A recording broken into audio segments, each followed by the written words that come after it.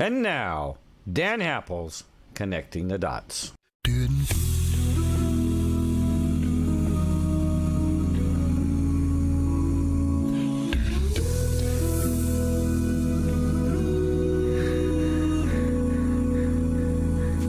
If tomorrow all the things were gone, I'd work for all my life, and I had to start again with just my children and my wife.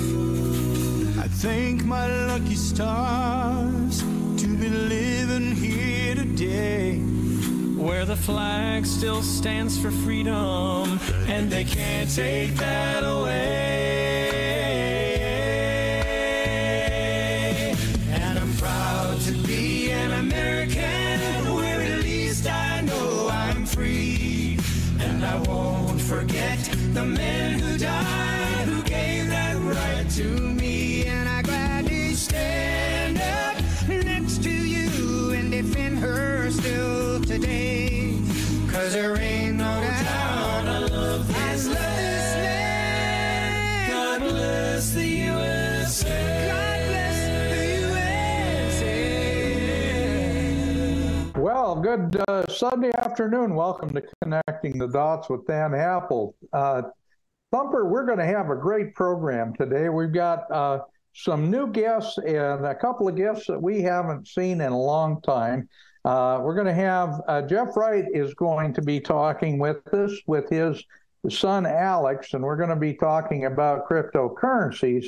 But this is a real treat. Alan Toes and Cash Amati from Load are going to be on, and we're going to be talking about real sound money cryptocurrency. We're going to be talking about something that is a really, really good new idea in a program, and I'm a Load fan and investor. I will preface this whole program by saying that I am not recommending specifically investments, but I will tell you we are facing a CBDC cashless society that is being programmed and planned as we speak. We've done a number of programs on this with Kent Lewis and others talking about how they plan to bring in this cashless society that is pinned to a social credit system. And if you don't happen to have the right political beliefs, or you don't happen to have the right suck up, you're going to be in trouble, because the fact is that the whole system is going to be 100% dependent on them giving you credit. And we need to get away from that. We're going to be talking about ways to do that today. Jeff, great to see you, my friend. Jeff Wright, who I met some years ago up in Montana. He was a speaker up there. He had a book that is a dynamite book, and I recommend it to people. It's called, and I'm going to get the name right here, it's easy, A Citizen's Last Stand. Are you ready? And that book was really an excellent read for me. It introduced me to Jeff, and I got a chance to visit with him a little bit up in Montana.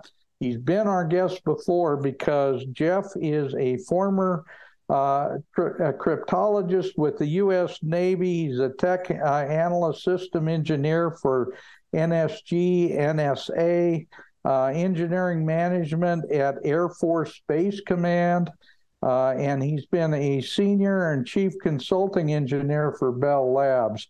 This guy really knows his stuff, and he has been involved in the technology for 4 decades, and all I can say is I know no one that I'd rather talk about this stuff with and have the other guests that we've got involved, and that would be Ian Toes from the Load Project, and also Cash Amati, who is I guess he's involved in a lot of the technology stuff, and we're going to be talking about how we can get around the new cashless society. So with that said, First of all, Jeff, welcome to the program. Thank you, my friend. I'm glad to see you here. And I understand your son, Alex, is going to be with us as well.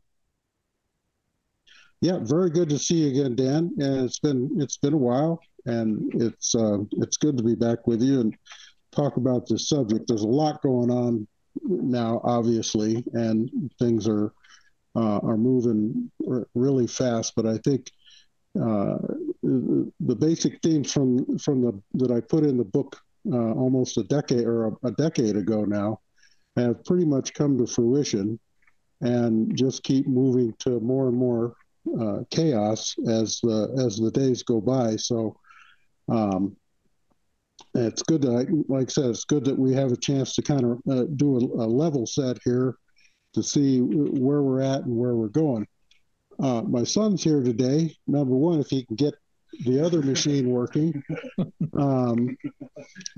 should be on shortly. He brings kind of a different generational perspective to these things, and because he's obviously was raised in my house, and so he has a lot of the same perspectives, but yet he has a very different take on how things are going to evolve out from a different generation standpoint, how they see things. But it's the most interesting thing to me is that the analysis from 10 years ago still stands up pretty well against the events that have transpired, and particularly in just the last 2 years, and how we're going to proceed into this. So this is such a large topic and has so many interconnected elements to it. I'm going to be very interested to see what the other guests have as input to this theme, and where we can kind of take this to give folks some idea as to what we may be experiencing over the next year or so as things unravel. Well, obviously, we have to have some options available, because what they're intending, what they're planning, and you wrote about this in your book. So you're right. It's been over a decade ago. I'm not sure, but it's amazing how time flies.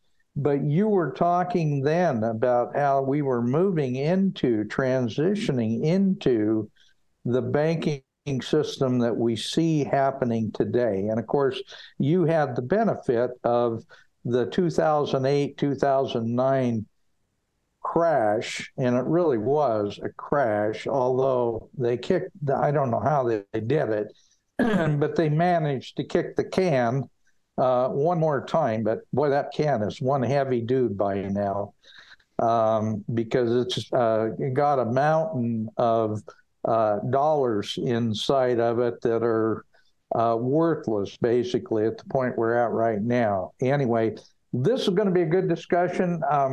Ian, you and I have never talked before, or Cash for that matter. I've worked with Tom Halapatz, and I worked with Nick Pruden, or Prowden. I'm not sure how his name was. Nick Prowden, yeah. Prowden. And he was an excellent representative, but the more that this starts to evolve, the more excited I am about the Load project. And we're so excited about it that my wife and I have both invested some money into the program, because it looks like a possibility of an option where we can have the best of both worlds. We can move into a blockchain technology and use of something that, frankly, I don't know there's any way around it at this point. It's too far. The cat's out of the bag. But now trying to figure out a way that we can pin that to something that we know will always have value, and that has been the precious metals complex. Yeah, 100%, Dan, and thank you for having us on the show today. Really appreciate it. Tom speaks extremely highly of you, and we're following your show. So anything we can do to help your audience appreciate sort of the the spirit behind the Load project and what its intended purpose really is. You could honestly say that it's not our grandfather's silver and gold system, but it is a way to keep track of silver as it circulates on the internet, and it is a efficient way for people to monetize themselves out of the banking system and to take back liberty and freedom using Web3 technology and decentralization. So we're pretty excited about what it is, bearing in mind that we're all big advocates for stacking and holding on to physical, but there's, at some point, there's only so much physical you can carry with you. And to have a little bit of a silver in your phone attached to some technology that makes it possible to settle trades very quickly is really at the heart of the system. Restoring it to the monetary system is really the intention and the mandate behind the project. And we really do believe that silver and gold are going to play an important role in the financial system of the future. And we believe that young people should have access to some of that in their phone, because that's where they're going to be doing all their transactions. And so that's really the use case for blockchain, because of its powerful ledger technology. It can keep track of grams of silver to infinity. Right, exactly. Well, and I'm 73 years old, so the technology that goes into the blockchain stuff is a little bit out of my wheelhouse. I've had a really, really steep learning curve over the last couple of years, but I am learning a lot about it. And the fact is, it is the way of the future. And that's kind of why I wanted to have Jeff on with his son, Alex, because his son, Alex, is of the generation now that's going to be either making this work and successful or falling down flat on their face. And I don't think they're going to fall down. I think they're going to be able to make it successful, but it is going to take an incredible amount of monitoring and working within the system to make sure that they don't hijack it, because the Fed already is intended to hijack it. Just so people understand, the Federal Reserve and the central bankers of the world have spent billions of dollars on blockchain technology trying to figure out a way they can unlock it and really put their hands on it and control it.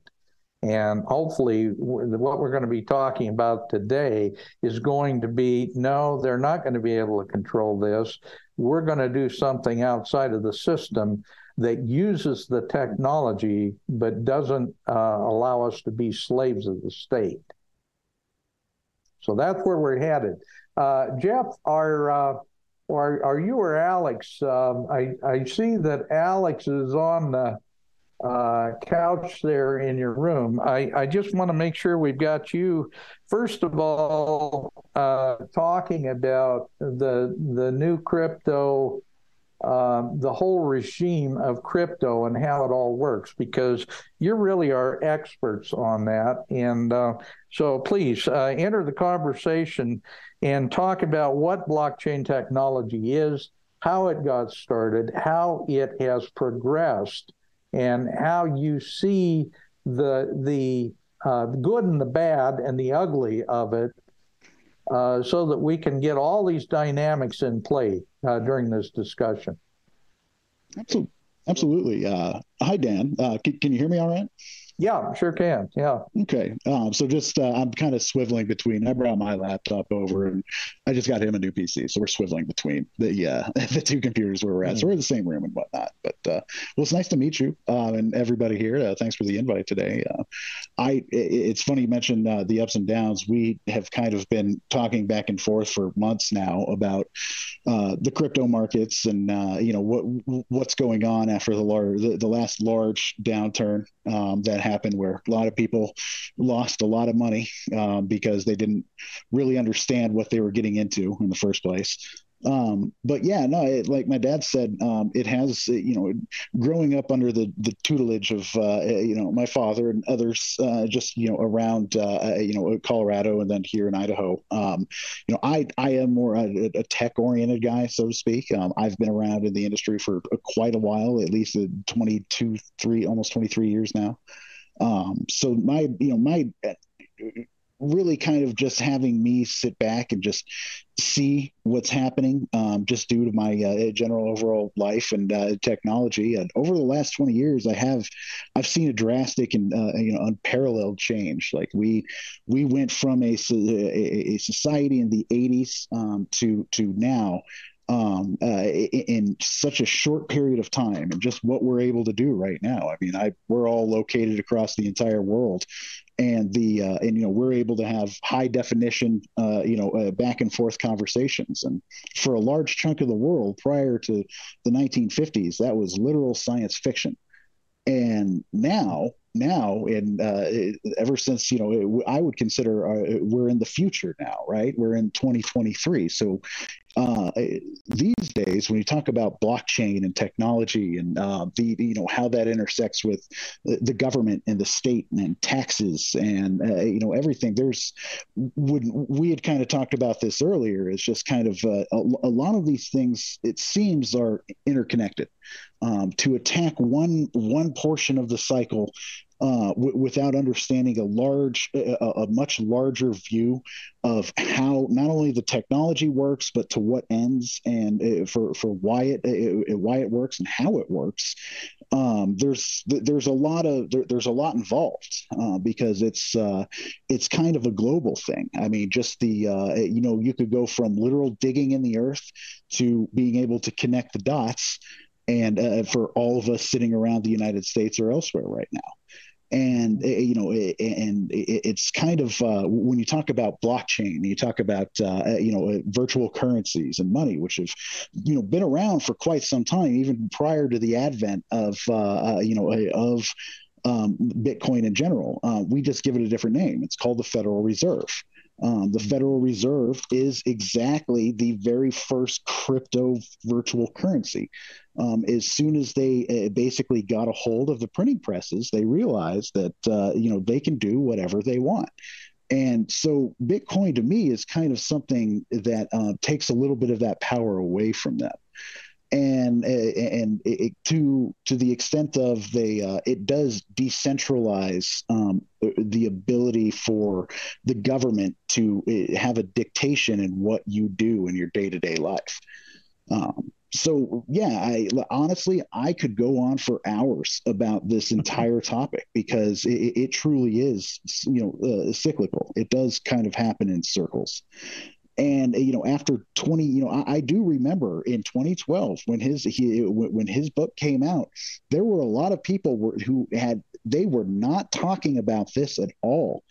And yeah, after seeing everything happen over the last decade or so and then some, I feel as if like I'm part of a weird type of generation. I was born in '86, but I remember Clinton being in office, and from there, having because the time for me does start in 9/11 but I remember my dad going back and forth and traveling to Manhattan all the time because he was working in New York and formulating what eventually became the book.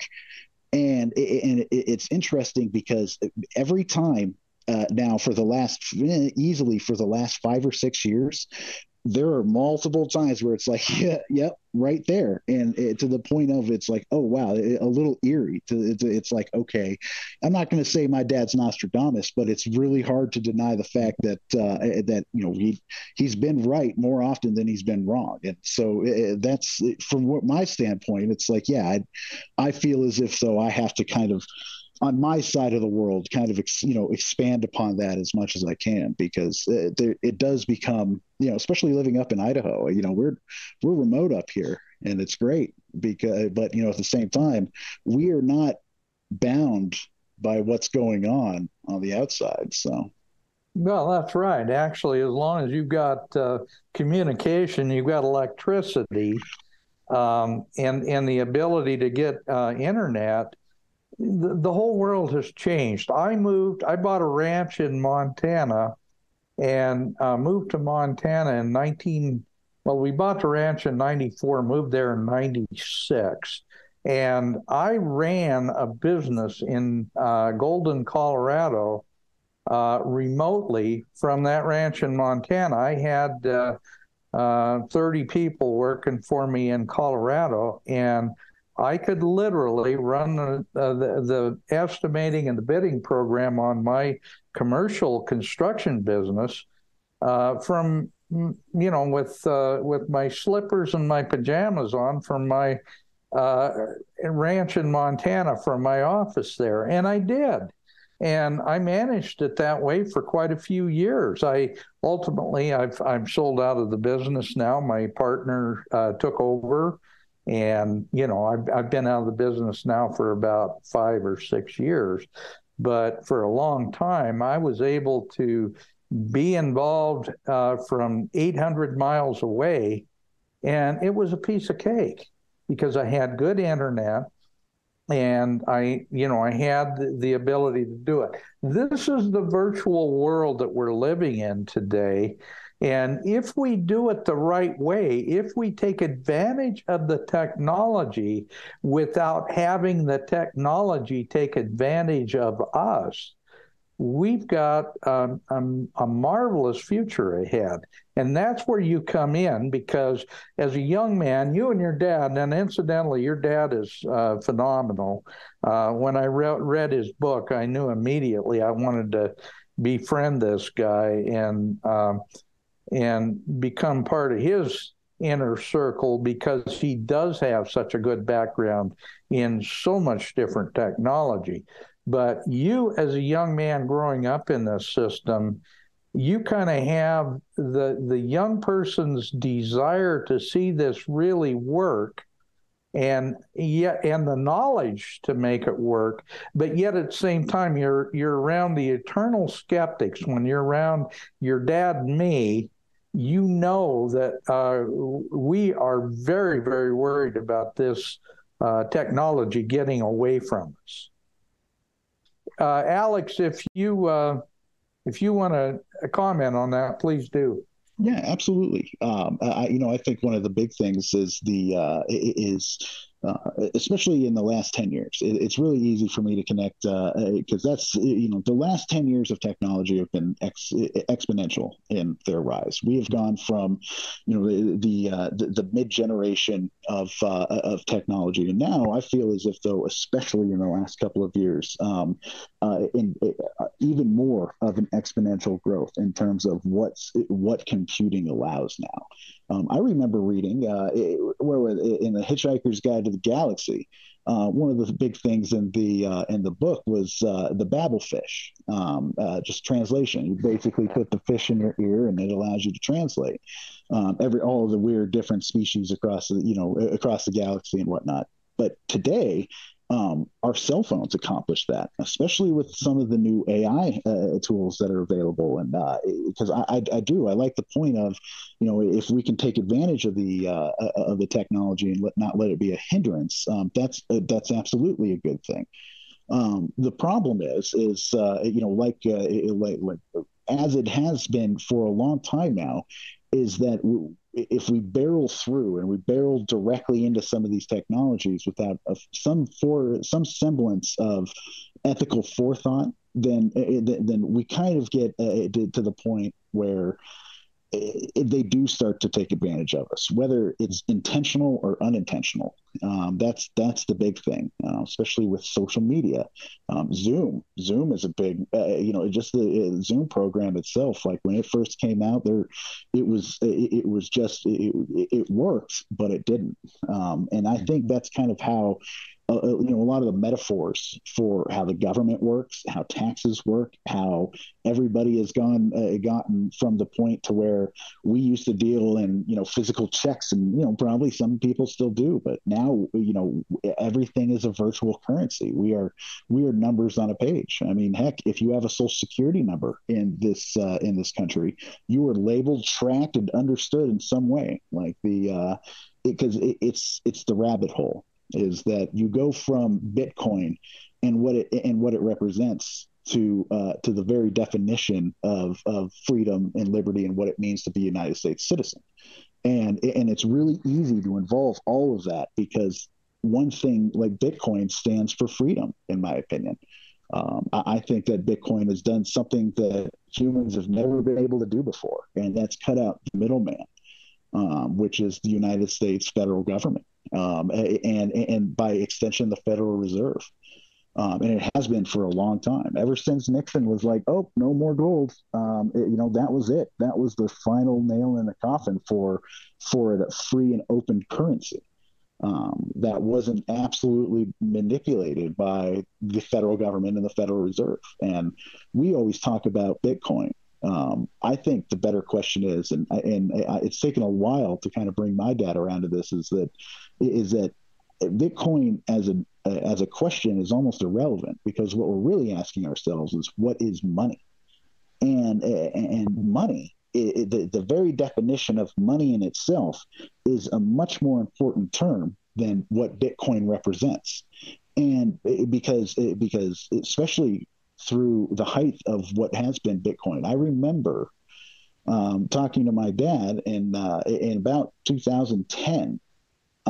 The first what Bitcoin was, because this was this was new, this was brand new back in 2009, 2010, and me and my friends, because we love computer games, one of the big things that we also did during what were some of my the beginnings of my college years, were taking all these machines that we had and mining Bitcoin, because back then it was very easy to mine Bitcoin. I mean, even now, like fast forward 20 years, I mined Bitcoin in my garage for at least 6 months straight.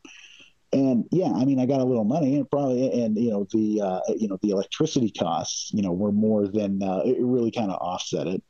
But the bottom line is that these things can be done, and people can do them, and having the knowledge on how to do a lot of those things kind of separates some of that, because knowledge is really what it takes to be able to see everything that's going on from a much wider angle than right now. Unmute, and remember, you got to unmute yourself, Dan. Yeah, Dan, if I can jump in here just for a second. Yeah, please do. Money really is what we say it is. Whatever we agree, we can trade value with. Seashells used to be money, and barter is money, and some people like to think that they are the money, but money really is defined as store of value, unit of account, and medium of exchange. And so all three of those things have to be working in order for a value exchange to actually take place on a universal basis. So you could try to trade tomatoes for wine, but it's not universal. It's not cross-border kind of transaction, and it's inefficient. So that's one of the things I think that's most exciting about this distribution system, or this public ledger, is that we can accomplish a lot in the way of taking back liberty and freedom, honesty, and and create sound mediums of exchange that are backed by assets that are universally recognized as valuable. And that's really, silver is the oldest form of money that we have used for generations, and it is the one thing that has kept, historically kept inflation at bay. But as you know, governments have lost their way, and so anyway, just wanted to throw that out there. That's a good lead in, and Ian, that's exactly where I want to go with this discussion, because I want Jeff and I want Alex to be part of this, because I know, well, I have to tell you, Alex, through Jeff, told me a few years ago, he said, here's how, if you want to get involved in cryptocurrencies, here's how you do it. You go look at the white papers. You understand what really is behind this particular crypto. You look at the architecture per se. You look at the thinking behind it. And at the time, he mentioned to me Ethereum and Litecoin, which I did buy some, and I'm glad I did. At that point, I've got a little bit of Bitcoin, but not much. I wished I had bought it when it was 6 cents, but so much for that. But I am looking to get a little bit more as time goes by. I still think there's some downside to it that I can get in on. But that was the reason that I got excited about Load, because when I talked to our mutual friend David Morgan, David was talking about this is a way that you can get in to the precious metals where you don't have to be carrying around a bag full of coins. You don't have to worry about somebody coming to your house and knocking you off because you got $100,000 worth of gold coins sitting in your safe. You can do this in an intelligent way. And that's where I like to see this technology head, so that we can still do this, but maintain the privacy that Alex and Jeff were talking about. And Cash, I want to welcome you to the program. You haven't had a chance to say anything yet, but I'm going to go back to Jeff and to Alex, so that we can kind of work into this discussion about cryptos, and then we can bring you in to talk about how Load is set up to be able to take advantage of that technology. Is that cool? Sounds good. I've got some good news and good bits of info for you guys. So ready when you are. Okay, great. Jeff, let's go ahead. I'll go back to you. I guess from my standpoint, the easiest way to kind of bring it into the Load sphere, or what could be discussed there, is basically to kind of step back into a general look at the difference between what money is, what currency is, and what the metals are, and how a financial transaction system can work. I guess, if you were to compare what's going on in the cyber currency world over the last 10 years, you have to step back and kind of look more than a couple hundred years ago, back to the introduction of the gold and of the metal standard. People seem to forget that from the time that Newton was the exchequer and became and introduced the whole concept of the metal exchange system, it was almost a century before that was fully adopted and accepted. It takes, because you have to go through all these startup fits and convulsions before people begin to settle into, okay, what are we going to do with this new thing? Well, we're only a little over 10 years into the cyber currency world, and we're already probably 4 times along the maturity curve to where the gold standard, the metal standard, was a few centuries ago.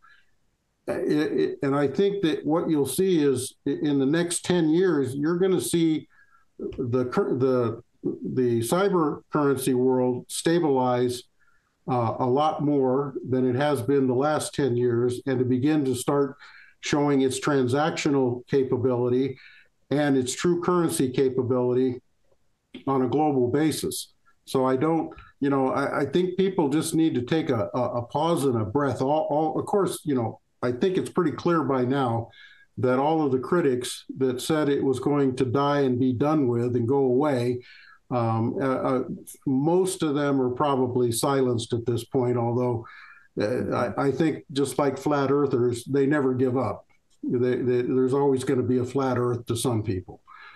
But I think at this point, it should be fairly, after the last decade of the full evolution, it should be apparent to most people, that most reasonable people at least, that cyber currency, while there may be plenty of starts and stops and fits and frauds and bad dealing out there, when you look at each one of them, it's no different than has happened in any currency standard at any time in the past several centuries as currency systems have evolved. The basic difference here is the fact that this is the first time since the introduction of the metal standard or any type of financial exchange standard of the last 3 or 4 centuries that a two-party system, in effect, what's called termed a trustless system, instead of a trusted system with a third party in the middle. This is the first time that a trustless two-party exchange system has been introduced as the standard. And I think when we get through the startup fits of that part, that fundamental change in the equation, I think people will see that the two-party system is a much better, in the long run, creates a much better solution to the monetary system and the financial transaction system, because you eliminate such a larger proportion of the potential for fraud and the potential for corruption than you have in a three-party system with people always sitting as the intermediary. You know, a lot of people are confused, like for the FTX fraud. The FTX fraud did not operate on the two-party model. It operated on the three-party model. You had FTX always sitting in the middle of the transaction, and that's how they perpetuated the fraud. It was not a actual sound cyber currency implementation. It was a fraudulent implementation. And that's going to occur whether you're in a national currency situation or any private transaction. There's always the potential for fraud. It's just how far can you reduce it to be the least amount of problem and create the least corruption in the system in order to have a sustainable long-term financial system. And that's what the cyber currency really represents in relation to the national bank currency system was great for a couple of centuries, but it's everybody should be well aware by now that it's finally boiled up to reach the top of the scale, and it's now the single most dangerous thing we have is the banking system in front of us that can cause everybody problems, because it's a closed system dependent upon three-party transaction rather than two-party trustless transaction. And I think this starts to be realized, that's when people are really going to start to take hold of new implementations. I think that the tie between cyber currency and the metal standard is a good first step, because I think people that don't understand cyber currency, they need that connection. They need the familiar to be connected to the unfamiliar in order to make them comfortable. I think when that comfort period passes is when you're going to see both the metal standard and the cyber standard take off independently, working together. I agree. That's a beautiful statement. Now, here's the part I want to discuss, and I want your input on this, because the Fed, the International Monetary Fund, all these big central bankers are trying to figure out a way to get their fingers into the pie, and that's where the central bank digital currency concept comes from. And that takes us right back to the problem that you're talking about, where we go from being a two-party transaction to a three-party or even a four-party transaction. And that's where the CBDC comes in. That's why we've got to stop central bank digital currencies and their ideas of tying everything to a UPC code. Well, that's, what's interesting about that is it's obvious what the attempt they're trying to make is in trying to get the adoption of a central bank digital currency by making everybody believe it's another form of cyber currency when it's not. Digital money, as the CBDC or any of these central bank offerings, they are all third-party systems, and they're just like they have the same potential for fraud that the FTX does, because they retain the third-party function in order, and all they did is use blockchain in order to give them a direct track from each end of every transaction that is made in that currency. Instead of being anonymous, it automatically becomes not only surveilled, but actively tracked and audited from their perspective. And that's why the key to people understanding what's happening here and why they have to reject the CBDC is because it is not in any way a secure two-party trustless system. It is absolutely a third-party trust system based on the central bank's ability to remain completely corruption-free, which is absolutely becoming not possible. That's ridiculous. That isn't even fantasy land. That is absurdity to think that central bankers will ever do the right thing. Certainly not on a repeated way. Cash, I want to get you into the discussion. Now, you've heard quite a bit of talk here. I want to understand how LODE is going to retain the ability to stay true to its purpose and stay true to a sound money standard based on precious metals. Absolutely. Thanks for having me on, Dan, and it's nice to meet everybody else on the call here. Just to touch on some of the points that have been brought up regarding the central CDBCs and how our financial system is moving forward. So currently I'm actually in talks with the team that are working on the CDBCs for many of the banks. Right now, they're already released. They're in circulation. And basically how this is going to work is currencies are now going to be owned by brands, not by governments.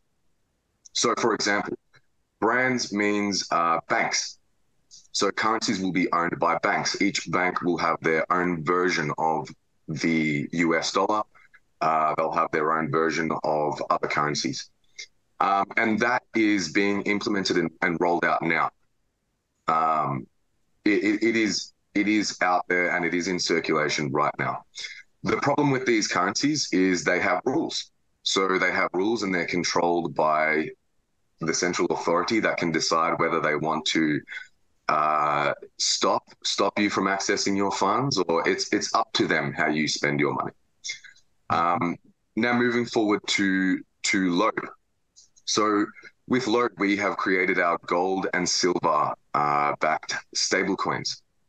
So we've got our gold and silver backed stablecoins that trade and remain pegged to the price of those assets. Our assets do not have rules. So if you're now looking at what options we have to spend our money and to hold our money, you're looking at, you have the brands or banks that have rules for your money compared to a free system or a free market that has no rules. We don't have rules set in place for our currencies, so you can spend and receive them how you wish. yeah, that's in a nutshell what's going on right now. None of this stuff that's happening right now is it's actually not new. It's been happening for a while. What is catching up is just general consumer knowledge.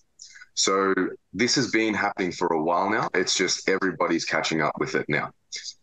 If we look at what's going on with these 15-minute cities, which I'm from Melbourne, Australia. Melbourne is part of the 15-minute cities. This is where all of these currencies and CDBCs fit into the picture. You'll only be able to spend within your 5-kilometer radius. You will not be able to spend outside of that. If you look at what's happening in the UK right now, they're setting up barricades at different suburbs and stuff like this because they also have 15-minute cities. So now you'll be driving back home from work and there's people blocking your suburb entrance, asking you for proof of ID to get in. It's very interesting. I think it's very interesting. What's kind of happening is it's similar to that movie In Time. I don't know if anybody's seen that movie In Time with Justin Timberlake, where time is the currency. And every suburb or district is sectioned off by wealth levels. And this is very true. We're going to start seeing this more and more happen. So I guess it's important for consumers or users or the public to start looking at what options they have once they flip the switch, once they really call it and say, okay, our CDBCs are being rolled out. You now have restrictions, or we're helping you. It's going to be put forward in the way of this is actually a good thing. It's here to help you until you go to buy your second coffee for the day and it's denying you. So that's kind of the phase we're in now. If you look at the BRICS nations, they've already successfully created their CDBCs, which are already backed by gold and other precious metals. So the gold standard has been brought back.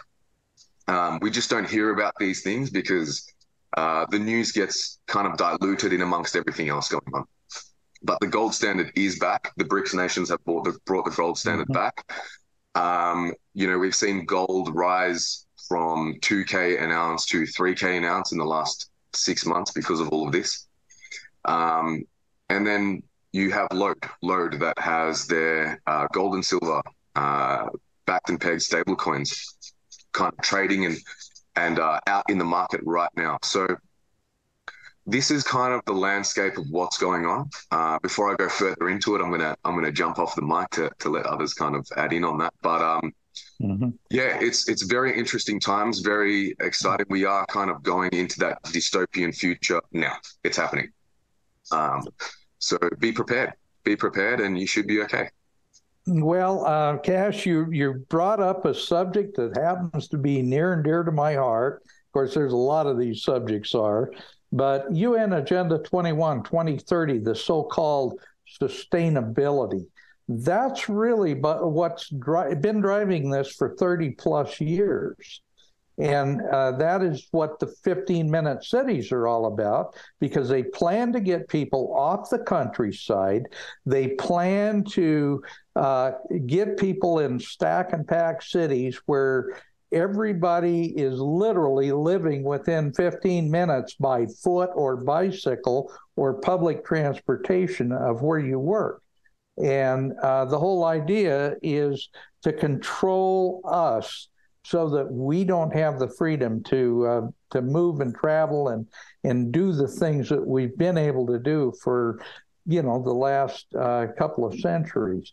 This is really what's been driving this right along, and yet people will deny that. They'll say, oh, no, that's not happening. The heck it isn't. It's been happening for 30 plus years. And so, Jeff, you write about that. As a matter of fact, in a Citizen's Last Stand, you brought that up in 2012. This is part of a much bigger program to control literally everything we do from cradle to grave, every step we take, And we are now victims of a surveillance society that's not going to get better. It's going to get worse. Well, yes and no. I mean, if you, I have an unlimited amount of trust in the individual's ability to succeed.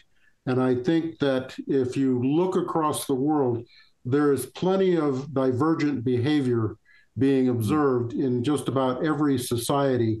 People are saying, no, we're not going to go there. You may want to go there. And there's always going to be a good portion of the population who are going to be willing to go there. But there's always going to be individuals like those on this program and thousands of other programs around the world. This is the key thing that gives me a lot of optimism going forward as I see this more and more, and you see happening here in the U.S. and elsewhere around the world, that people are saying, no, we're not going that way. We're going to do this with this over here.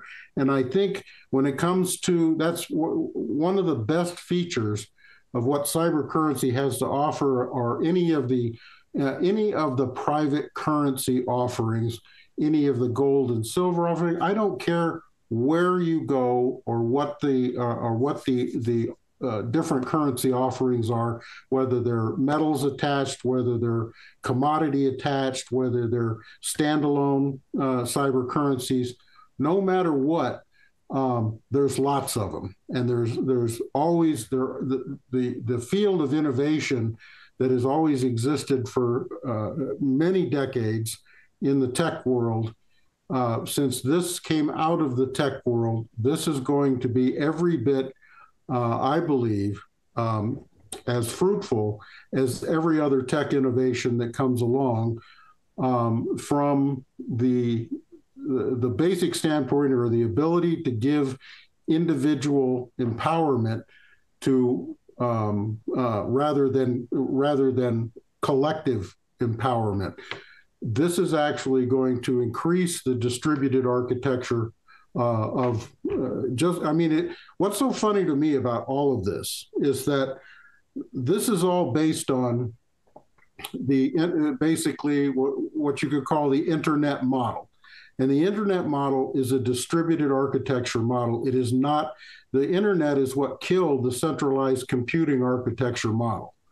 And the fact that the centralizing bodies, if you will, or the centralizing mentality, constantly tries over and over again to centralize, to get people to collectively, coercively, collectively. Volunteer collectivism is fine. Coercive collectivism is something entirely different. And the fact that they keep using this distributed, cooperative collective architecture of the internet to try and impose these centralized collective coercive architectures on people is astounding.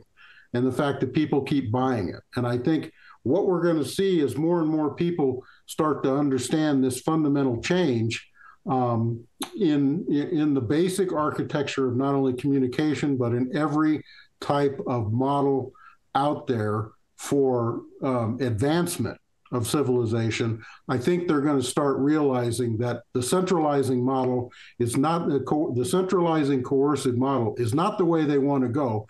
And more there'll be a conscious rejection of those types of architectures for an adoption of a decentralized distributed architecture that is much more amenable to the natural behavior of individual freedom and liberty. And I think that's what people are going to see in the next 10 years is we're actually going to break about almost a century of molding here that they've attempted to mold us into, and start to decentralize more and more into all kinds, every aspect of life that in fact has been centralized over the last century. That's why I like you, Jeff. We're from the same generation. I started working with Fortran and COBOL back Right. in 1971. That was my first introduction to computers, and we were designing a CAD program for the School of Architecture in the whole basement of the library. We had to reserve it for an hour every other day so that we could actually run the programs to put together this thing to draw a little stick building. I mean, that's how far back we go. But you were there from the very, very beginning, and you saw how this whole idea has evolved, the technology, the computers, how it's evolved, and how I am thrilled to have you talk about how you believe that the human condition is not going to allow us to fall into the trap that they have set for us, because they love the technology because they saw it as a way to control humanity. Literally every aspect of humanity. That's how the AI, that's how the transhumanist aspects of this, the nanotechnology through mRNA vaccine programs and all these other things are all designed to be part of this program to control us. I am tickled to death that you and other people are saying, no, we're not going to let this happen. And that's why Ian and Cash are here to talk about, yes, we can do this. We can stop this by taking the reins and doing it ourselves with something that's going to retain value no matter what, because there isn't a third party there doing the transactions. Right. Well, that's one thing I'd like to hear more about Ian's idea and concepts and where he thinks we can take this. Absolutely. Actually, just to jump in, Ian, as well, that'd be great. I remember back in the, I think it was the mid 2000s or something, it's called gold money. And I believe it was one of the first iterations of the gold, the virtual gold currency. I love the whole blockchain to silver and gold and even other metals as well, or just any physical assets. I think the most beautiful thing about the blockchain protocol that you can look at is that it allows you to apply it to everything. It's not just some glorified database.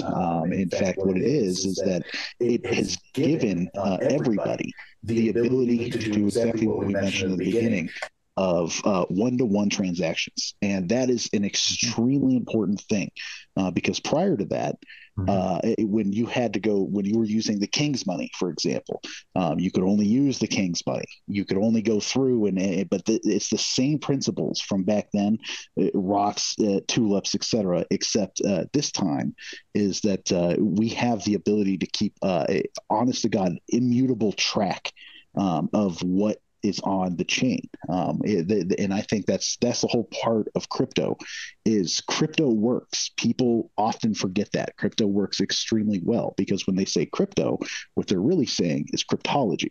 And cryptology is a very simple, except throughout all of human history, we have always used it.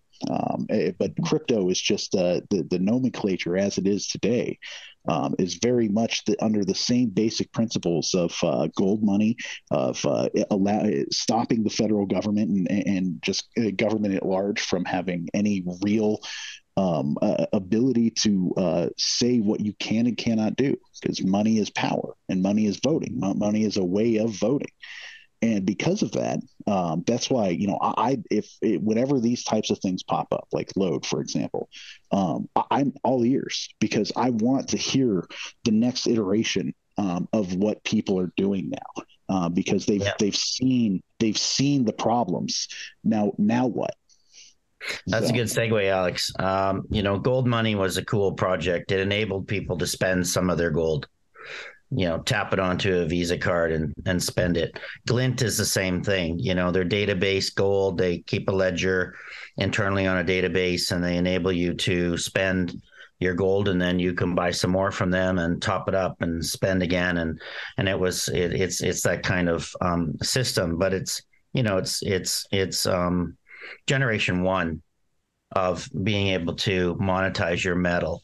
I have over the years managed to buy a few things like sushi or a coffee here and there with a Canadian maple or a silver round, but it takes me an hour to be able to do that. The manager has to go on the internet and find out what the spot price of silver is and what a maple is worth, and then how can he make change for you is to pay you out in fiat because he can't pay you out in silver, and so all of that complicated transactional stuff is solved at the load system, and we're taking it a step further, next generation, level up.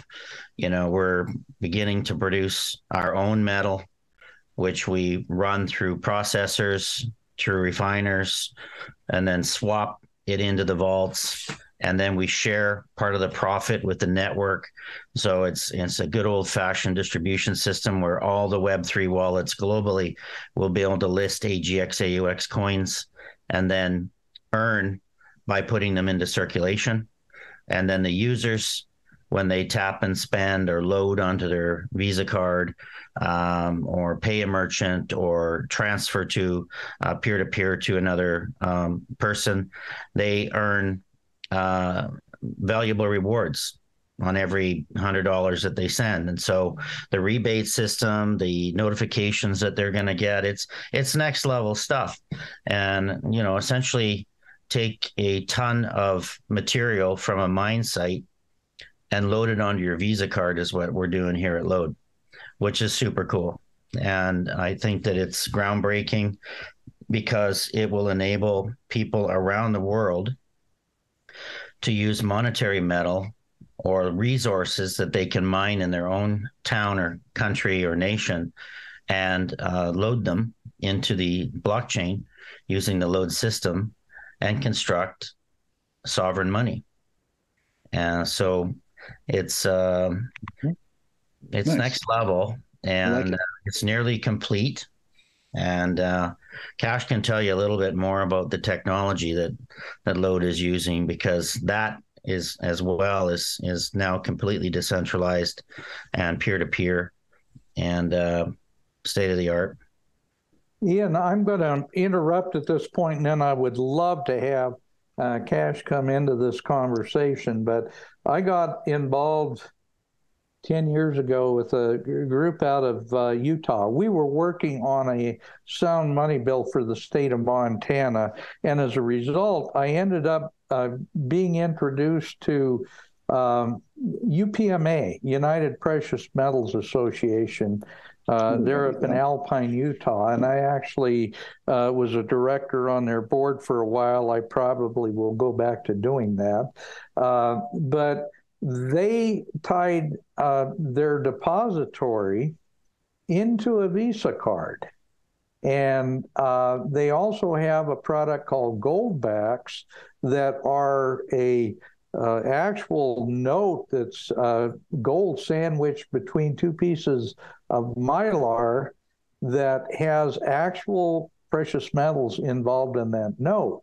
And this is the kind of thing that you're going to be working with Cash and with Load, because you're almost ready to roll out that Visa card that will be tied into all that as well. Okay, Cash, go ahead. I didn't want to interrupt you, but fascinating. And incidentally, this is another example of how the technology is, because you're in Australia and you're talking with us today, and we're able to do this communication about something as important as sound money from many thousands of miles apart. It's it's amazing how far things have come, and especially with over the last 2 years with Load, there's been a lot of significant upgrades and changes that have kind of brought us forward to where we are today, which we've successfully created gold and silver markets in a decentralized environment. So just to touch on the tech a little bit, guys, without getting too technical with the jargon. Currently, we have gold and silver trading in decentralized exchanges. So decentralized exchanges, obviously, it's an exchange that's decentralized. There's no one controlling your assets. It's run by the community. So right now we have gold trading against the US dollar and silver trading against the US dollar in these markets. Anybody can go in. You don't even need an account. You just need a crypto or decentralized wallet to connect to the platform. And you can start taking advantage of trading gold to the US dollar or silver to the US dollar. Then we also have our virtual credit card system that's coming online very soon.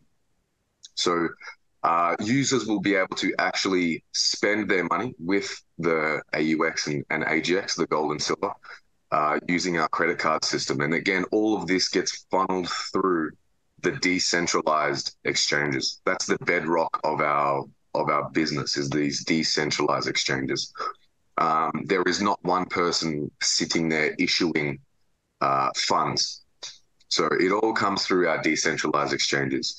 And that's kind of the whole kind of purpose of this conversation, is decentralized versus centralized. These other currencies or other options that we have at the moment, even Bitcoin. So even with Bitcoin, and this is something that I would caution anybody that's listening to the call, to the podcast, is with Bitcoin and some of these other assets that are their prices are able to move high and low such drastically. A lot of these things are actually centralized. Bitcoin is centralized. Bitcoin, Ethereum, a lot of these tokens or systems or currencies are centralized. If anybody's aware of Dogecoin, it's one that, it's a weird one. It's just a token of a dog, and that ended up becoming a billion dollar currency or billion dollar asset. They just found out that the American government actually owns $2 billion worth of that yesterday. So how is that decentralized? When you have one person that can come in and buy up 30% of the supply and control your asset value like this. This is not the case with AUX and AGX. AUX and AGX are pegged and backed by their asset prices.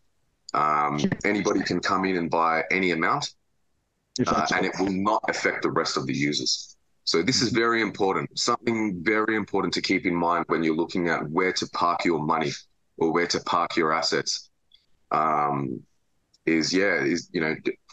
Does the thing that you're buying have the ability, or has someone else been able to buy the majority of, to fluctuate and control the market? So, something very important to keep in mind. It's better to go with stable assets that are ruleless than non-stable assets that have rules tied to them. Well, and this is something I'm going to bring up, and then we'll get Jeff and Alex back into the discussion. But one of the reasons that I got excited about Load in the beginning is the fact that it's not based in the United States, or even for that matter, Canada or the UK. It's based out of Switzerland. And part of the reason for that is because they have so few laws trying to control what central banking is all about. And as a result of that, there's a certain amount of, I guess I would call it a firewall legally to protect Load from the US or the UK or whoever else wants to get involved. That, I think, is a real positive. And Ian, I'll do a little plug. Now, again, I'm not advertising. I'm not saying that I'm giving people advice on how to spend their money. But one of the reasons I got involved with Load in the first place is it looked like a great opportunity to invest in the foundation of a system that was going to be able to change the whole monetary system worldwide. And that's why I actually got involved in load rather than in AUX or AGX, although I do now have some AGX, actual, physical. But part of it was to try to get involved in something. It's nice to know that you're actually investing in something that may end up being the future of money worldwide, and doing it for the right reasons. Okay. Yeah. Sorry. Yeah. There's some cornerstones to the concept and to the operations of the community. One, it was felt early on that no one person should own a system like this. Two, that the network should be distributed and as decentralized as possible.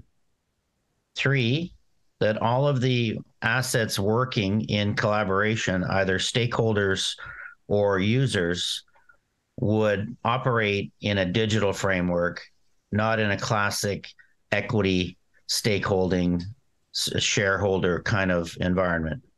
And so the community continues to move towards decentralization, simply to seize on the mandate to restore silver and gold to the monetary system and to keep the system decentralized as possible, meaning that token holders manage the framework of the system as opposed to shareholders. So there are no shareholders in the load system, only token holders.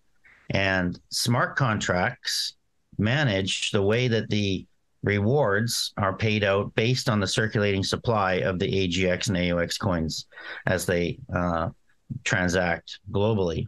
So it's a pretty powerful machine, and the community continues to support its development.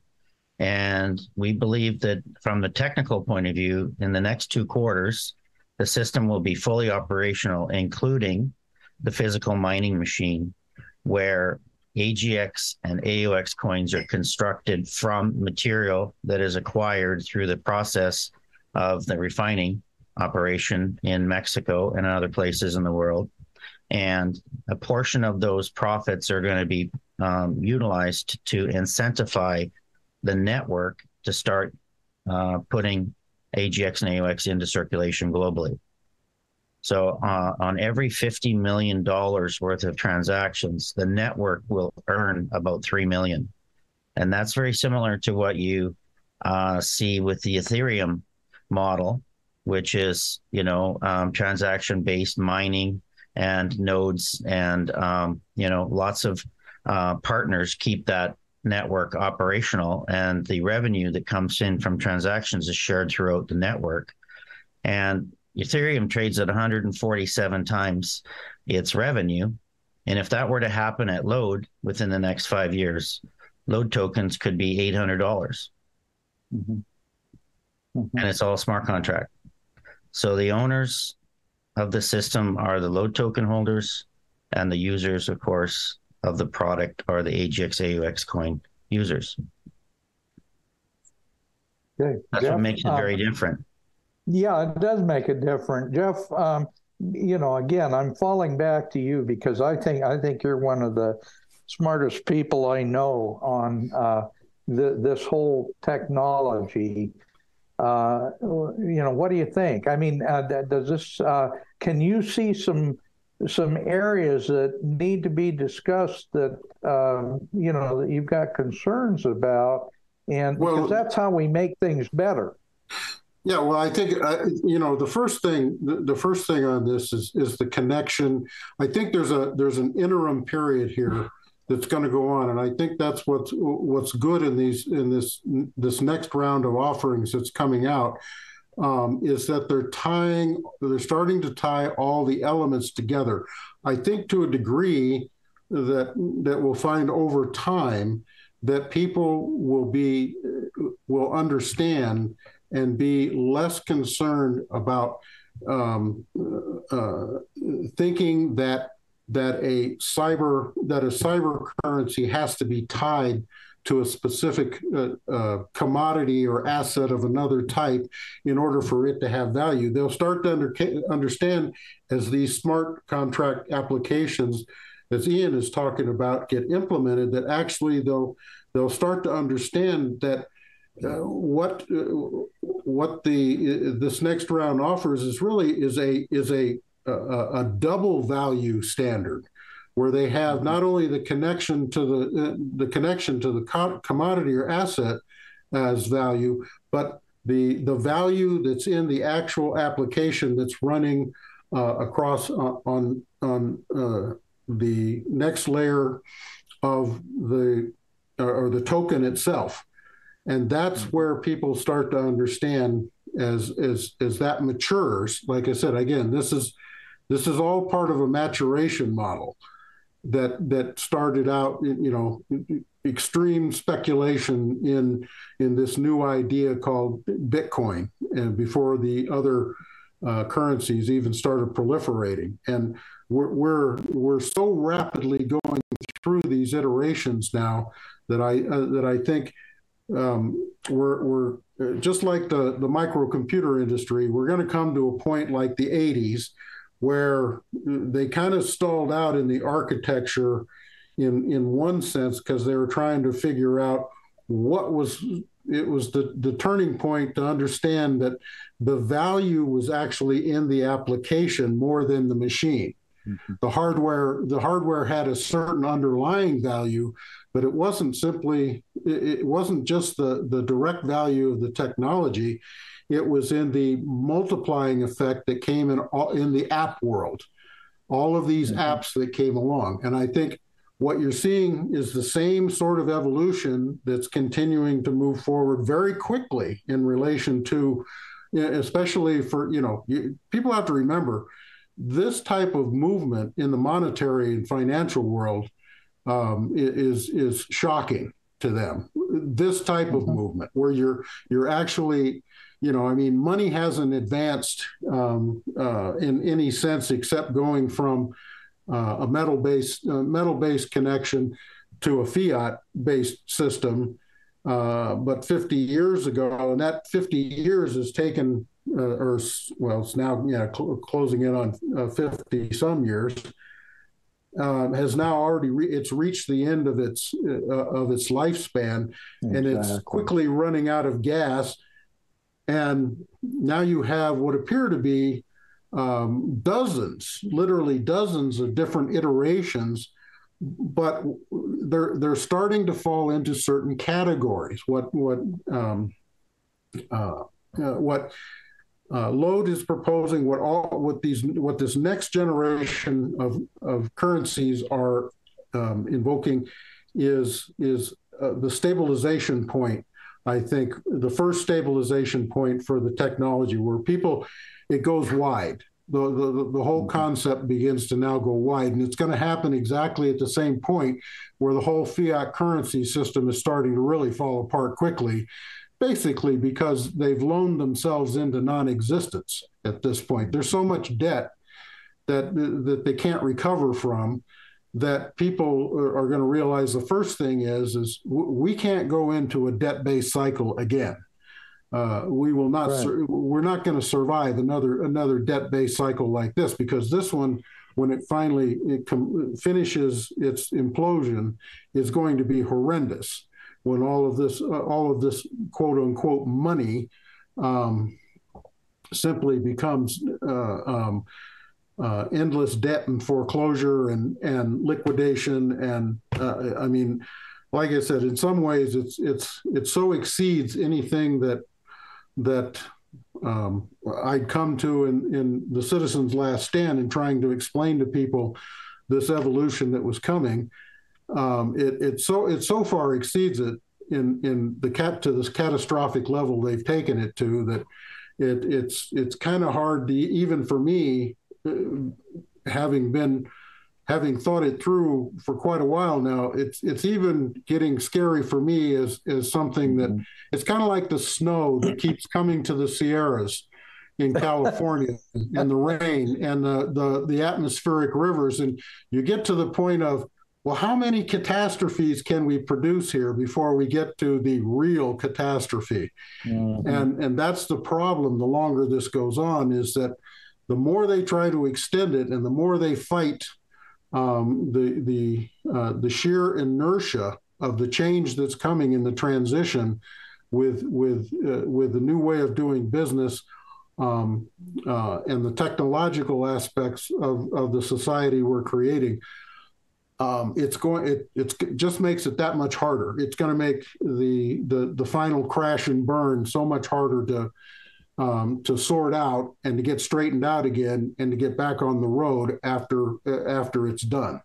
And that's what I think is most difficult for me is I don't like to, at the same time, like you said, you like the where I'm going and saying and being so optimistic about this, and at the same time it's I have all this gloom and doom about how bad the other guys are making the transition because they're just so incredibly stupid in how they pursue things. And bingo. And so instead of allowing things to more naturally progress and advance, they keep trying to hold it up and destroy it. So that's why it's kind of a difficult. We're in a difficult period right now trying to sort this out because we're holding static right now. While everybody's waiting to see just how bad it's going to go down before it comes back up again. And I think what we keep seeing with what Ian's talking about, what Lode's talking about, what all of these different offerings, both technology-wise and financially and monetarily and exchange-wise, I think we're kind of started seeing the real light at the end of the tunnel of how we can get out of this. It's just how do we get through the next 5 years is going to be the hardest thing. Mm-hmm. Yeah, and I think it's really important not to go straight at them, but go around them and just offer people an opportunity to seize on their liberty and their freedom, to store value in their own capacity using technology that's easy for them to understand, and get out of the system and get out of the way. How do you catch a falling safe? You don't. You don't. You don't. You just you stand back and it'll break up when it hits the ground. These young kids are going to do whatever they need to do, and they're going to do it on their phones, and it's efficient for them to be able to store value in their phones and trade with one another. I mean, it's like Napster did to the music industry. This is an opportunity to seize on your freedom and money. It's funny. That's actually that's an interesting metaphor, because what did Napster actually do to the industry, especially right prior to it being shut down? I remember using Napster daily. As far back as I go, heck, that's why my dad's right. I mean, one of our first computers was it was that PowerBook G4 that you had. It was beautiful. It was the size of a literal briefcase, and it was heavy. It was like seriously like 50 pounds too. Yeah. And that was the first machine. That was the one of the very first machines that we had talked about earlier, from where we started to where we're at now. And the ability for these types of technologies to maximize individual liberty, because that's what's important. A lot of the things, especially with these different cryptos, is that it gets lost in translation, because there's two sides to this coin, so to speak. One side is the money aspect. The other side is the freedom aspect. And when you meld those two things, that's where it becomes incredibly important and very usable. That's where the wide scale adoption happens. I mean, realize is that the entirety of the crypto market is like $2 trillion at the most. That is a literal drop in the bucket compared to what the United States trades on almost a daily basis. The United States Federal Reserve note, which is a token in and out of itself, printed by a centrally managed, at this point, it's some dude that's pressing a zero a lot of times. Mm-hmm. And, especially, you look at what happened at the beginning of the pandemic versus where we are now. And it's blatantly obvious that the central banks will do everything they can to cover all of their asses, because what happens if they don't? It's exactly what we've talked about for years, and it's what a lot of other people have talked about for years. It's the literal financial Armageddon. And from there, what's the easiest way to shelter yourself? Crypto.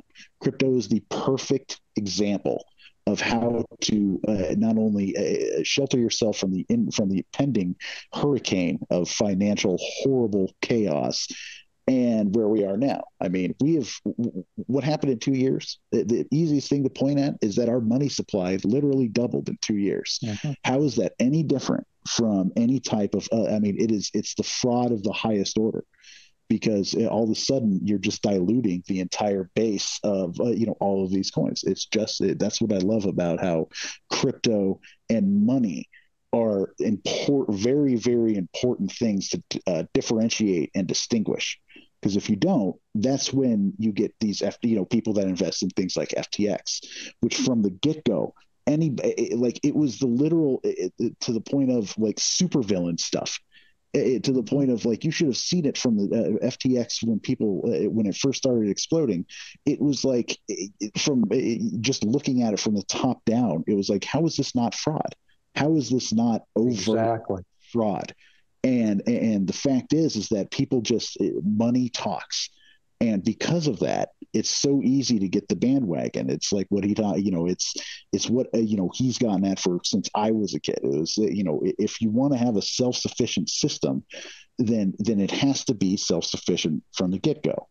And, and from there, these tokens, a lot of these tokens, not all of them. I mean, there is a time and place for the crypto markets, but to what degree in your life? If your goal is to make money off of crypto, I would say our goals differ, because my goal with crypto is to free people.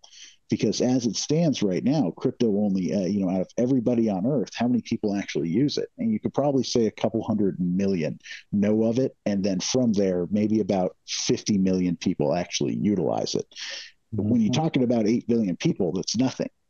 And, that's what because again, crypto and money and the liberty to use it and the freedom to be able to use it interchangeably with no middleman is a premier economic system. We can vote like that now. We can, in fact, there is a lot of attention being given to the whole digital vote, but it scares the crap out of people. Hell, it scares me in its current implementation, just because it has to be done right first. That's why the NSA realized early is that cryptology does work. It's just to what degree, and who holds the stakes. So. Well, Alex, this is a great point, and Ian talked about this earlier with your dad, but bankers, because they have the money, they have gotten the reputation of being the smartest guys in the room. And in fact, the bankers I know, they're the dumbest people I've ever met. Lawyers and bankers are two of the stupidest groups of people in the world, but yet they're the ones making the decisions now. And that's why we've got to stop this role of CBDC and get back to the understanding that we've got to build the freedom into it. We can't let these jerks take over that. Look how bad they screwed up. I mean, they could screw up a ball bearing. These people can ruin anything. I like that. I really like that. It's fractional reserve banking. It's the Ponzi. That's what's going to take the whole system down. Agreed. So, yeah. But the only way to create real sound money is to back it with something, either superior technology, and use Austrian theory of economics, or scarcity plays a role in the way that it gets issued into circulation, or back it. And it's not rocket science. It's not good old fashioned. Create money from something that people recognize as valuable. if we could create a token out of common sense, we'd all be rich. I mean, that's I know a lot of people I know wouldn't be. I was going to say, common sense is available, or there is. It's extremely unavailable. It's called the low token, guys. It's available. There we go. Low token, common sense. Yeah, that's a good plug. There is. You know, Dan, if you allow me to jump in with a quick plug, please. Just this last week, we were all rewatching the 4 videos on the Load.1 website, and it's not a coincidence. It literally looks like we're watching the TV from France, you know, and the things that are happening around the world. 3 years ago, those videos were produced to get the story out as to why the people need to start moving in another direction and moving in a direction towards, you know, sound, honest money. It's, you know, for your audience, encourage everybody to just take a look at those 4 videos on the front page of Load.1 website. It's really inspiring because we see it. Mm-hmm. Yeah, and Thumper's going to show the Load.1 website, but you're absolutely right. I watched those this week because you know, that was really important to me to see how far you've gone. And you're absolutely right. Nick was talking with the young couple. I'm not sure. I think they were out of Utah or someplace. Anyway, about the vision that you had for Load and how that was going to be a member deal. Basically, it's going to be supported by the Load users. It's going to be supported by the people who believe in sound money. Now, I've got a friend out of Colorado, Kent Lewis. He has a token he calls 1776. He also is putting together a group, and he's going to be on Tuesday. And incidentally, I'd love to invite you guys back because we're going to be talking about the CBDC bill that they've got in the state of Montana. They're trying to get through the Montana legislature. The Senate already approved it, and they're trying to move it through the legislature, and we're trying to stop it. But if we can base everything we do on the ability to make people freer rather than more controlled, then it makes sense. And that's why Load is such a good deal. And frankly, anything that's based on a commodity that people want to be able to trade in. And gold and silver has been that commodity for a lot of years just because there's only so much salt you want. There's only so many seashells you want. And, you know, we've worked through all that. And now we're down to the point where we understand that gold and silver are a good way to trade. If you can figure out a way to trade in them as a store of value without having to walk around with 100 pounds of silver in your pocket. Well said. Yeah, we'd be happy to come back if you invite us, Dan. Anytime. Okay, well, yeah. I may do that for Tuesday because we're going to have one of our leading senators in the state of Montana, who happens to be a really, really good friend of mine, Teresa Manzella. They've got a group that is trying to stop this crazy bill. And we're going to be talking about it on Tuesday with Kent Lewis. And I'd love to get this, if you wouldn't mind. And Cash, that's going to be a morning program. So where you're at, you'll be talking to us at probably about 2:00 in the morning, or maybe even a little earlier. I know you're a lot of time zones away. But if you wouldn't mind doing that, your comments about CBDC and what you said a little bit earlier about how that's a control mechanism, I'll tell you what, you could very well be the one person that could stop this from happening in the state of Montana. So, if we you are. Yeah, what I was mentioning before about the CDBCs, I think it's a privilege and an honor to be in the industry, to be able to gain these insights from the people directly creating the things that we hear about in the news and stuff like this. I've had a good lengthy conversation with the project lead that's working on these CDBCs and the one for the BIS. And we've discussed the technology and how they've set these currencies up. And I can tell you guys that it is very much on par with how we have designed and created the assets for LOAD, AGX, and AUX.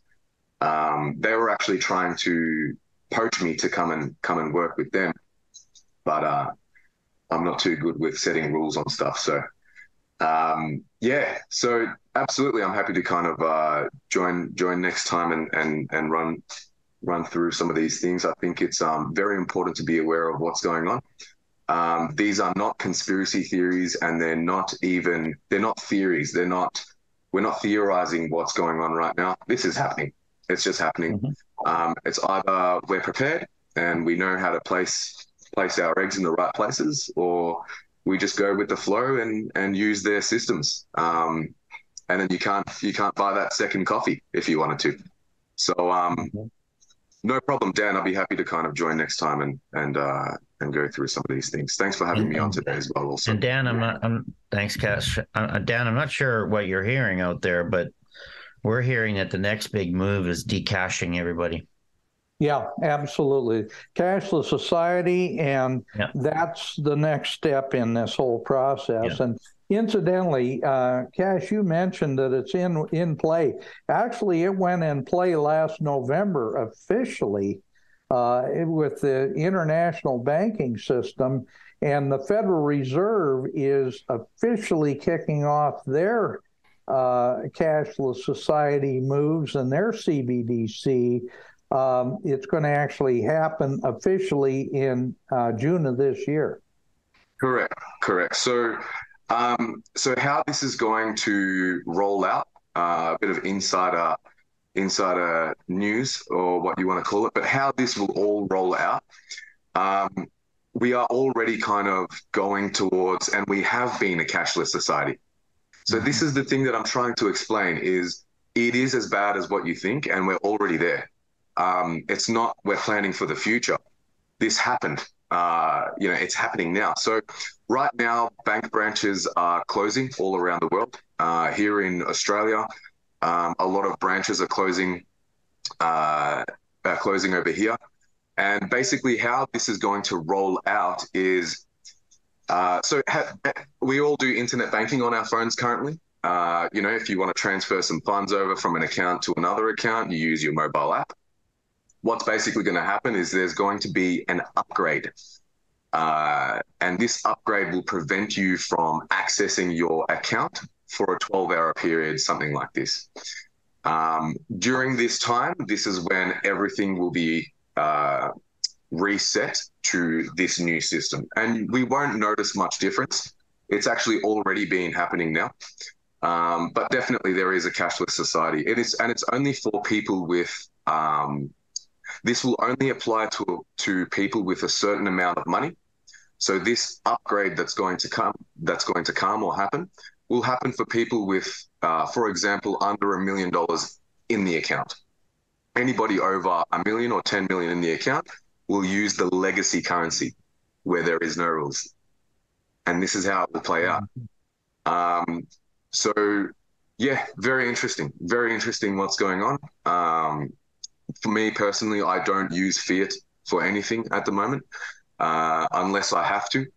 All of my money is in decentralized assets, and even earning decentralized interest rates on top of that. We're getting 10 to 15% interest rates on my stable coins right now. So it's definitely a shift that's happening, and I really urge and hope everybody to look into this. This is not a young people's thing. This is not. It doesn't come down to a demographic. It applies to everybody. So we can't be complaining once it happens. and saying nobody said anything, because it comes down to all of our due diligence to be aware of what is happening with our money, right? If there's a rat in your store, you should know. So yeah, very interesting. Yeah.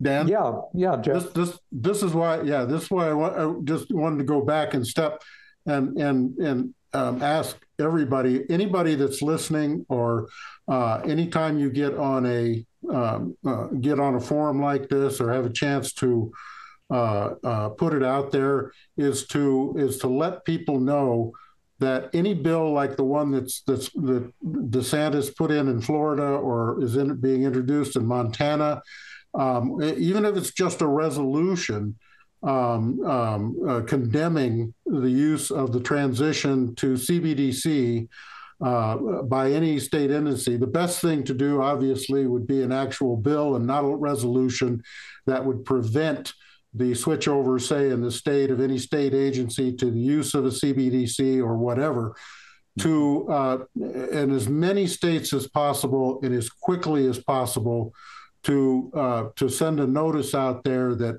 hey, we're not just going to roll over and die and let you implement this. We're going to continue to kick and fight and cause you obstacles in order to try and do this.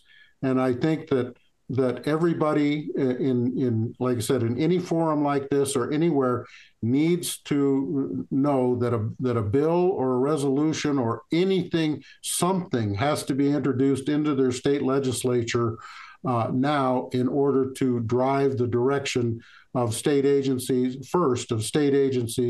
and officials, and also at some point the merchants and others in there, to deny usage of CBDCs within each state. Mm-hmm. Well, and you're a good expert to talk about that, because you were one of the primary drivers behind the Tabor Amendment in Colorado, even though they did everything in their power to try to ignore the fact that you did that. At the same time, your comments are absolutely where it has to happen. It has to happen at the state level, when states make it a point to refuse to use central bank digital currencies for transactions. Then we're going to have an honest money system, because we're going to go to groups like Load or anybody that is an open and free transaction.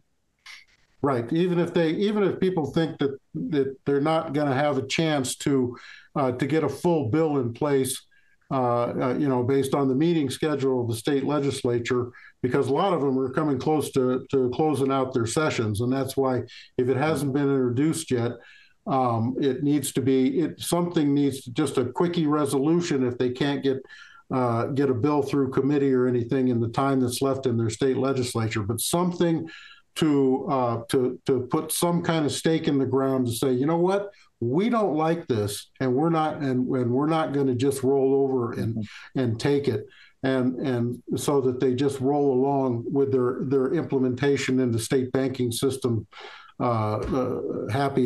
thinking we're all happy as clams out here. Because even if a lot of people don't understand what the CBDCs are, what cyber currency is, what fiat is, they really don't understand the financial or money system in general. They do understand that that big change means big trouble, and I think more and more of the average person are just becoming aware enough, after what they've seen the last 3 years or so, at what can go wrong. Well, a lot. And I think the more and faster they try these different forms of change, in the midst of others that people haven't even had time to absorb in any sense, and they just keep throwing this stuff down the pike because they know that's the time to do it, and that's why they keep throwing these things on the table. But but to any degree that people can understand that they have to stand up and say, whoa, wait a minute, we're not going to accept this just willy-nilly. You put the brakes on here, guys. Anything like that can take place in the state legislature through resolution or otherwise would be excellent. You know, one thing about the Tabor bill is that they're just coming up to, after it was passed in 30 years old now, it's 31 years old, passed in 92. And, you know, it has more popularity than it's ever had.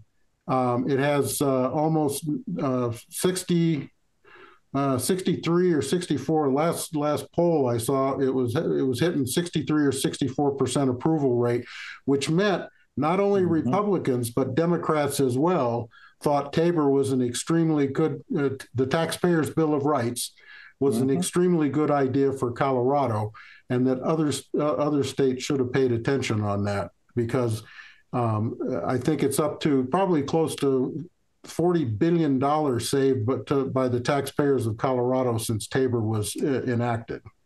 Well, and you're absolutely right, Jeff. But the sad part about that is Colorado went blue in a big way, and so so many of the people there can't find a bill that they don't want to try to fund. And if you hadn't had Tabor in place, can you imagine what Colorado would be like today? Well, they would have spent another $40 billion. That's the you can put a price tag on it, because that's the amount of refunds that have been given back to the taxpayer in Colorado. They would have spent $40 billion more dollars of taxpayer money on useless programs and other crap that nobody needed. Right, exactly. Okay, Cash and Ian, I want to give you guys a last really good shot to do a little bit of a plug for Load, but obviously I feel almost embarrassed, because I started the program saying I'm not supporting any particular investment ideas, and that's true. It's not my job, but I like to bring information to people where they can make their own choices and make their own decisions. And when I first heard about Load, it hadn't been that long ago. It's only been about, I'm going to say 6 or 7 months ago that I got involved in it, but it made such good sense. And one thing we've got to do, Jeff, you said this earlier, we've talked about it, we can't let the smartest guys in the room continue to manipulate this whole system, because they are not the smartest guys, they're the dumbest guys, and we need to make sure that we don't let them don't give them the steering wheel again, so they can screw up the next round. Well, they just have the right degrees. They do, yeah. And 98.6, they're barely breathing. Anyway, Ian. Dan, please. thank you again for the opportunity to hang out with you guys today. I learned a lot, and come to appreciate some things that Jeff had to say, and yourself, Dan. And we're grateful for the opportunity to be able to present what Load is really all about, and why it has come to be. It's been 6 years in the lab working away on it. The technology didn't exist that we required in order to fulfill on the mandate. The bar was set so high from the very beginning. Community set the bar so high. Distributed, decentralized, free market, non-rules based monetary system.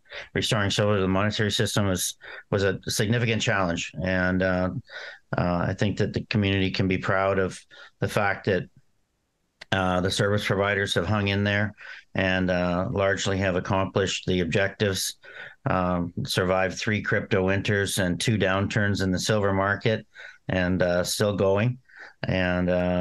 And so look for some really cool stuff to be coming from the load organization in the next couple of quarters, where the system will be largely and substantially operational and going to start making a lot of noise.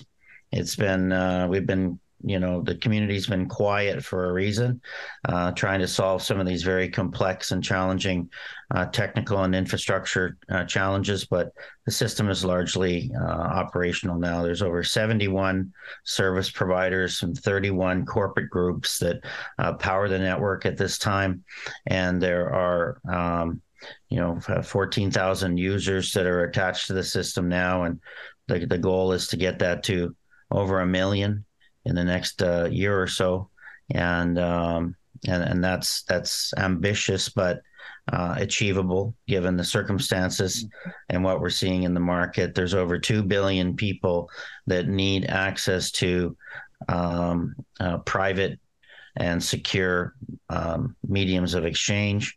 They don't trust their native national currencies. They're suffering from inflation. They don't have access to financial tools. It makes it difficult for them to settle trades. And as nations start to decash and take cash out of the ATM networks like Nigeria, forcing people into this CBDC, digital asset economy, the world is going, the people are freaking out. And Load has got a solution for them. Open your wallet, open your phone, download the wallet, and start using digital silver and gold in a decentralized fashion. It's here. Yeah, perfect. Cash, you obviously, as an Aussie, you've seen a lot of changes in the precious metals markets, and you also Australia has been now under the current leadership has been moving into this crazy nonsense quicker than just about anybody else in the world. So please, I'd love to get your comments to kind of wrap this thing up. Yeah, I would say, so in terms of what's happening here in Australia, just to quickly add on that, I would say the most important thing is to, and that's the great thing about all of this decentralized stuff and decentralized money, is it puts things in our hands. So now we have the option and the ability to really filter through what products we use, what currencies we use. So I would really urge everybody to dig a little bit deeper. And just like how people these days, people, when they choose their foods, they look on the back of the product and they read through the ingredients. They see if it's healthy for them, if it's ethical, this type of thing. I would urge people to start looking into this with their money. So, for example, here in Australia, with the gold, the mining in this industry here, not long ago, they found such a large pocket of gold that would have actually affected the price, the global price of gold. So what did they do? They poured concrete all over it. Mm-hmm. And these are the people that have our money in their hands. This is, our lives are in those people's hands, the ones that poured the concrete all over the gold. That was our gold. So, yeah, I would urge people to do some digging. If you want to say, do some digging, and just make sure that that the food or the currency that you're using is ethical.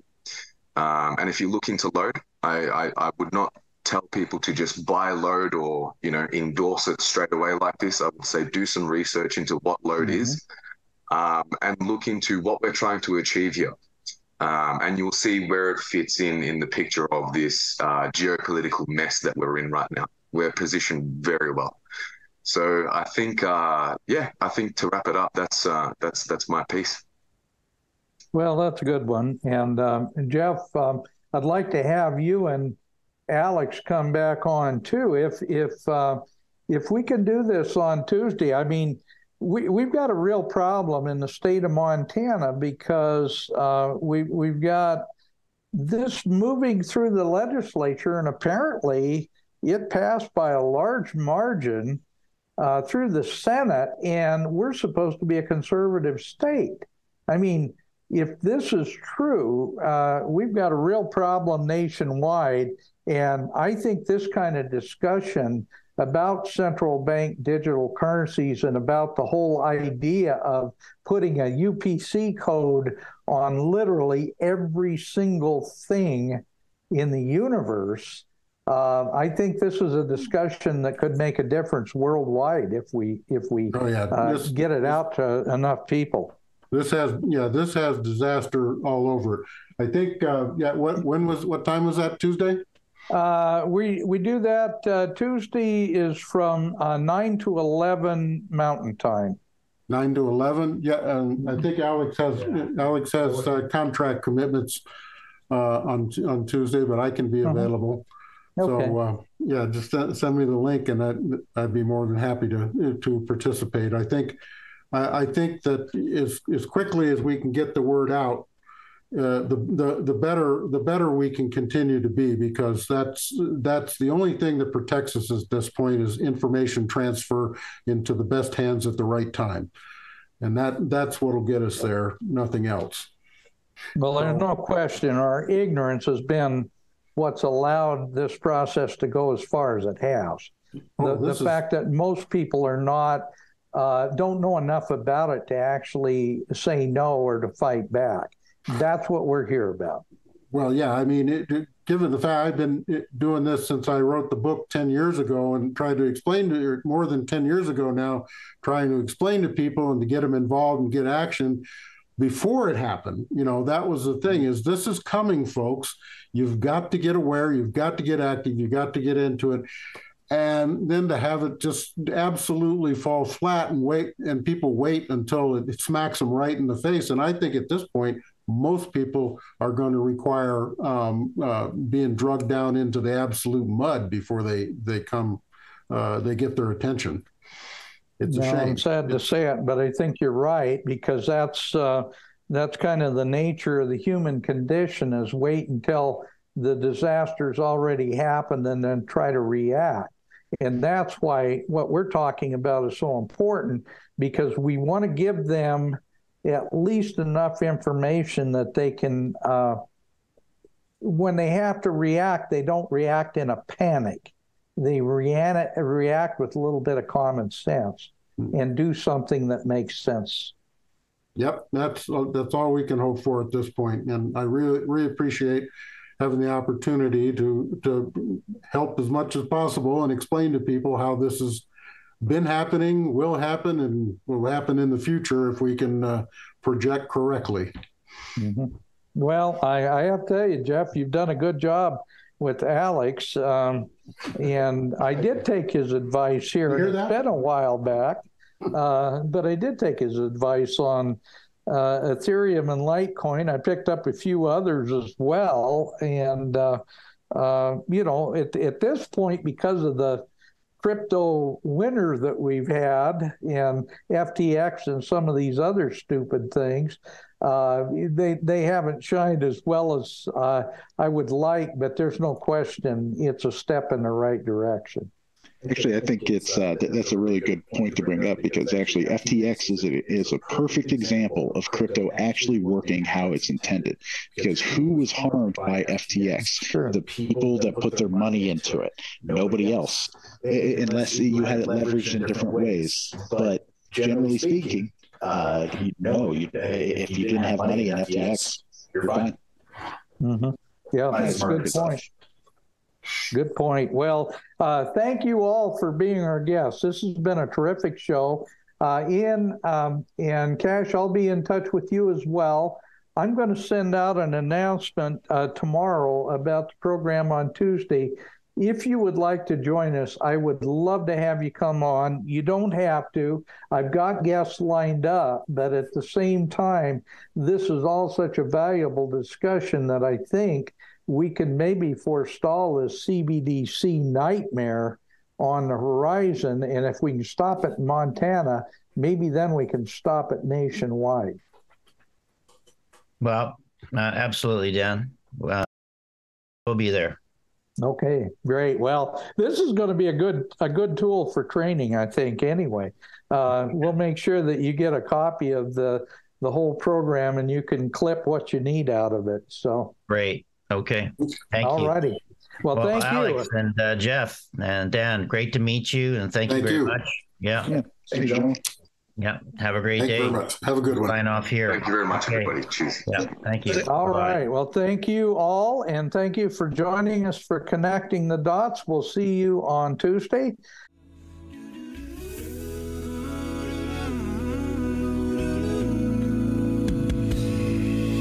From the lakes of Minnesota to the hills of Tennessee, across the plains of Texas, oh, from sea to shining sea, from Detroit down to Houston, and New York to LA, where there's pride in every American heart, and it's time we stand and